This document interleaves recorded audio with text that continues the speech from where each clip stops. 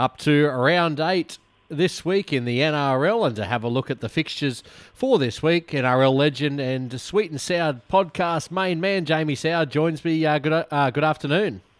Yeah, good afternoon. How are we going? Very well, mate, and obviously all the talking point over this side of the border's actually opening this week as well, is the Brisbane Broncos. And one quick question, Jamie, how would you start to fix this problem?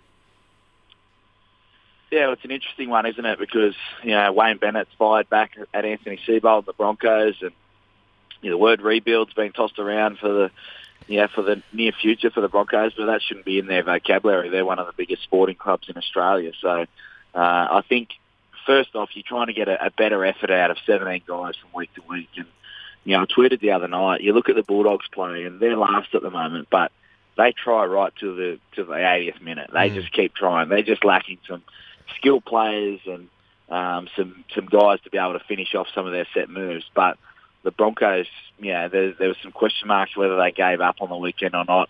And that comes from your leadership. That comes from your coach. So a lot of pressure on the Broncos at the moment. And who would have thought the Gold Coast Suns, that's right, the Gold Coast Suns are going to be the most successful Queensland team in any sort of code this year. Unbelievable. Yeah, it's incredible, isn't it? And, that's been a work in progress, hasn't it? I mean, they threw all their eggs in the Gary Ablett basket early days, and when he left, they had to rebuild, and we're starting to see the signs of it can work. Yeah, it can, but the Broncos don't do that. No. Now David Fafita's thinking about leaving. Tessie New has agreed to a contract extension, but when I watch the Broncos, I don't understand what their game plan is. Like, usually I can get a sense of, okay, the Roosters like to move it to this point and they come back with some shape. I have no idea what the Broncos are doing. The forwards are telling Brody Croft what they want to do instead of him telling the forwards what he needs them to do to get him in position. And then when they get down there, they look like they've just met each other. So, yeah, plenty of problems for the Broncos. Let's have a look at this week's game, starting with the Storm v. the Roosters. Both sides with significant outs, but the Roosters are short price to win here. Yeah, they just keep on rolling, don't they, the Roosters? They bring in, the next man up. They've got great depth across all their squad in every position, and they can just move and chop and change guys around. So Victor Radley, huge loss for the back-to-back chance. But they come up against the Melbourne Storm team who, without Cameron Munster, are probably their biggest threat. I know Cameron Smith's been good this year, but Cameron Munster's been their best player in the last couple of weeks in providing that attack. So Melbourne will have something in store for them.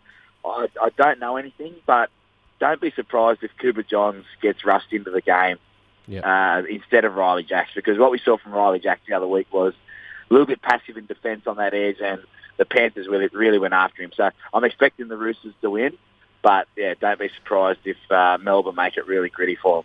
2 games on Friday night, the first of these at 6 p.m. It's a real tricky game here for the Canberra Raiders. They face the Dragons. They've got a great record, and one thing helping the Raiders will be that they're back at home, and they love playing at home in front of that crowd. Hopefully they get a big enough crowd there to be able to support them. But the Raiders, this has been trending down. In the power rankings, I've had them, 1 after they beat Melbourne, and they've found their way down to number 8.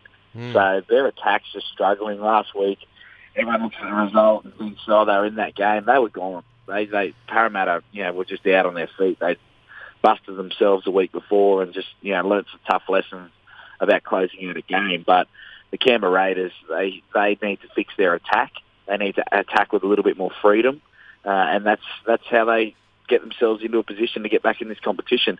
The Dragons, they were good last week, but geez, they're negative. They were really negative, the Dragons. You look at that scoreline last week, 10-all, they have the ball down on the Camps line and they take the 2. They were never going to beat the Roosters 12-10. It's really negative coaching and negative vibes within that team when they get an opportunity. So I think the Dragons can go down there and maybe upset the apple cart early, but Ricky Stewart will have his team, bunkered down. They'll probably go into camp, the night before, meet early that morning and just really knuckle down because they know that their season's on the line. Second game, we head to the fortress that is Bankwest Stadium, where the Parramatta Eels host the North Queensland Cowboys. Tricky one for Parramatta. It's easy to handle losses on the run. You can get through that game last week and think, we've got Dylan Brown and Gutho, and we came up with some big plays and we're able to get the win in a tight game. But when you have a week to prepare, you try and work a new guy in, and I think Manly really saw the struggles last week. DCE tried to fit into Croker and Garrick's game rather than those guys coming in and doing their job. So it'll be interesting to see where they go. I think Jay Field looks like he might be wearing the number 7. How he goes into the game, whether he's just running the footy and Dylan Brown and Gutho kick or not. But it's a bit of a banana peel game because the North Queensland Cowboys last week, they just wanted to play at home. They looked like they just, they weren't going to turn up every other week. But when they got the fans there, it was completely different. So a bit of a banana peel game. I'm expecting Clifford and Drinkwater to build off last week with their running game. That looks like it suits them a lot more.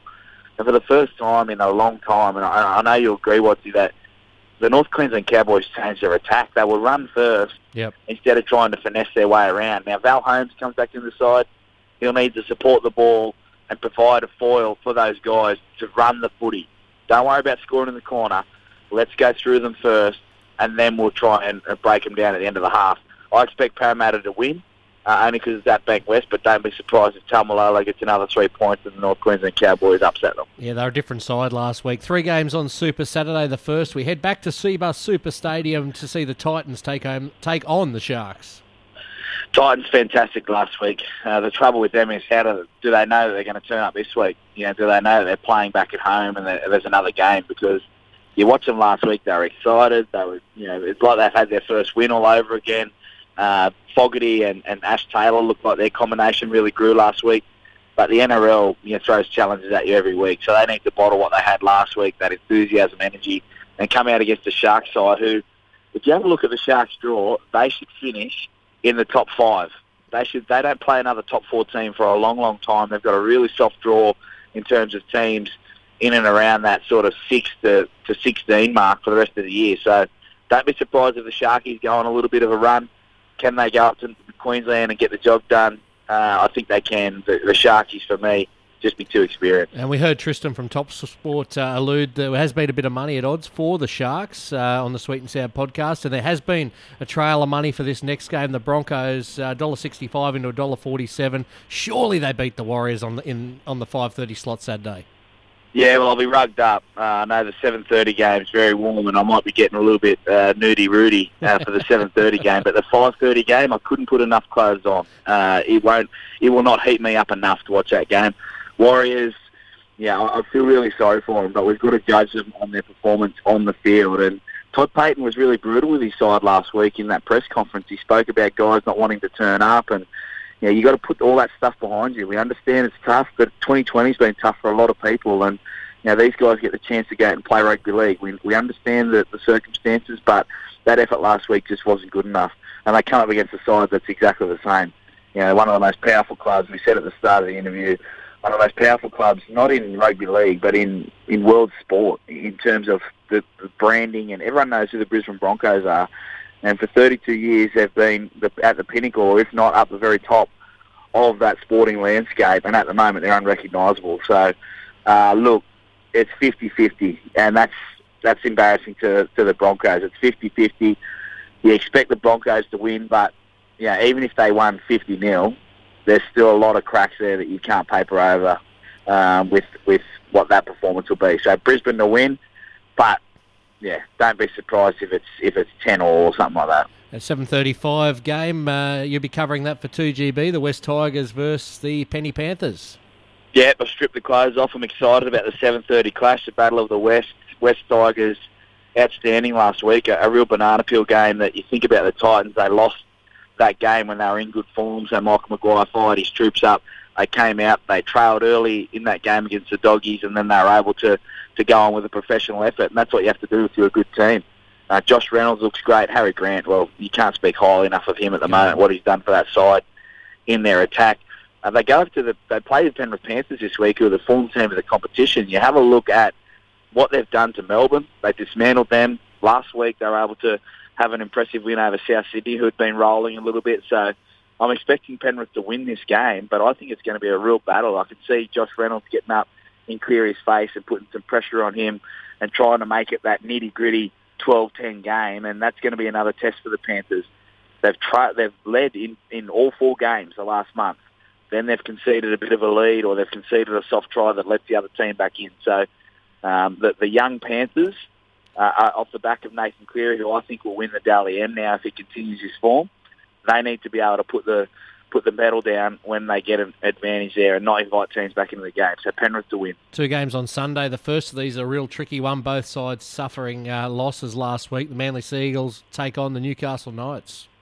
I sneakily think this might be the most entertaining game of the round. DCE last week struggled without Walker and Trbojevic. Now you've had a week to get used to it. You know they're not coming back. So, this is on DCE's shoulders. Last week he wasn't himself.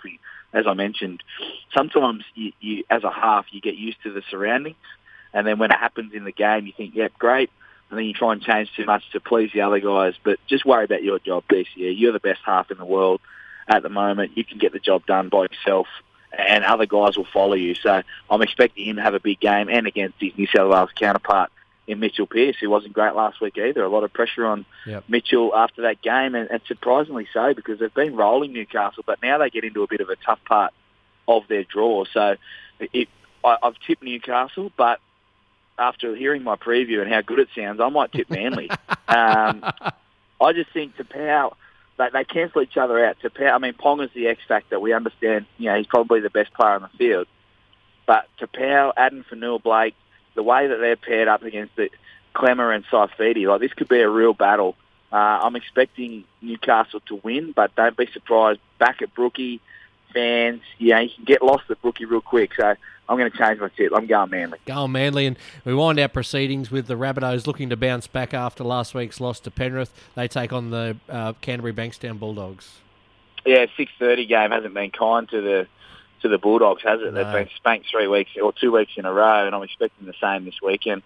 South Sydney, if they turn up, they can be. I don't think they're in that top tier, South Sydney, but they're certainly finals bound if they can just not beat themselves. They turn the ball over really easily the last couple of weeks, and when they lose, they beat themselves. So, I'm interested to see how they bounce back from that and be able to just concentrate. Latrell Mitchell, he's a perfect example. Just concentrate on your job. Don't try too hard, and you'll come out and get the job done. Now, if you have a look at Canterbury, like I said, they're last on the ladder, but they try every single minute and every second of that game. They lack some polish. We'll wait and see if they get big Luke Thompson, who's come over from St Helens, to play up front. But they're just trying really hard. They just haven't got the right cattle in the right positions to be able to get the job done. So I expect South Sydney to win. If you're watching on the weekend, Damien Cook, not at his best this year. He's been figured out. We all thought he'd excel in the new rules and the more open game. He's just struggled a little bit to find when to run and when to be able to dominate the ruck. So I'm expecting him to bounce back and have a big game this week. Now, big conjecture this week, obviously, on the Sweet and Sour podcast is your new poll, mate. Tell us a bit about it. Yeah, so we've decided to go with the best Aussie athletes, or the greatest Aussie athletes from 2000 to 2020. We're getting that list, so it's going to be a couple of weeks in the making by the time we sort it all out, by the amount of responses we had. On my Twitter yesterday, I had about 90 different comments about different people. Obviously, there's some people out there that don't understand the question, and they've put some nominations in and Don Bradman. Can't understand why. Yeah, I think it's going to be a lot of fun. We've just got to take our time and make sure that we go through and get a nice balance there of all the sports and cover those sports that probably aren't as covered in the mainstream media as much as rugby league and AFL and stuff. Yes, so yes or no to horses? Are they going to be in there, the horses? We left it to the people. It looks like no. No. It looks like no. So the people decide. That's the thing. People think that I sit at home and come up with all these ways to rig it. The people decide. Once I tweet it, the people decide what happens on the Sweet and Sour podcast. Well, there you go. You need to nominate Hugh Bowman for his gallant rides on Winx, or Luke Nolan, or the Glennie Boss for Mackay Diva. We've had some plenty of good horse flesh in the last 20 years. Jamie Soward, thanks very much for your time. Thanks very much. Appreciate it.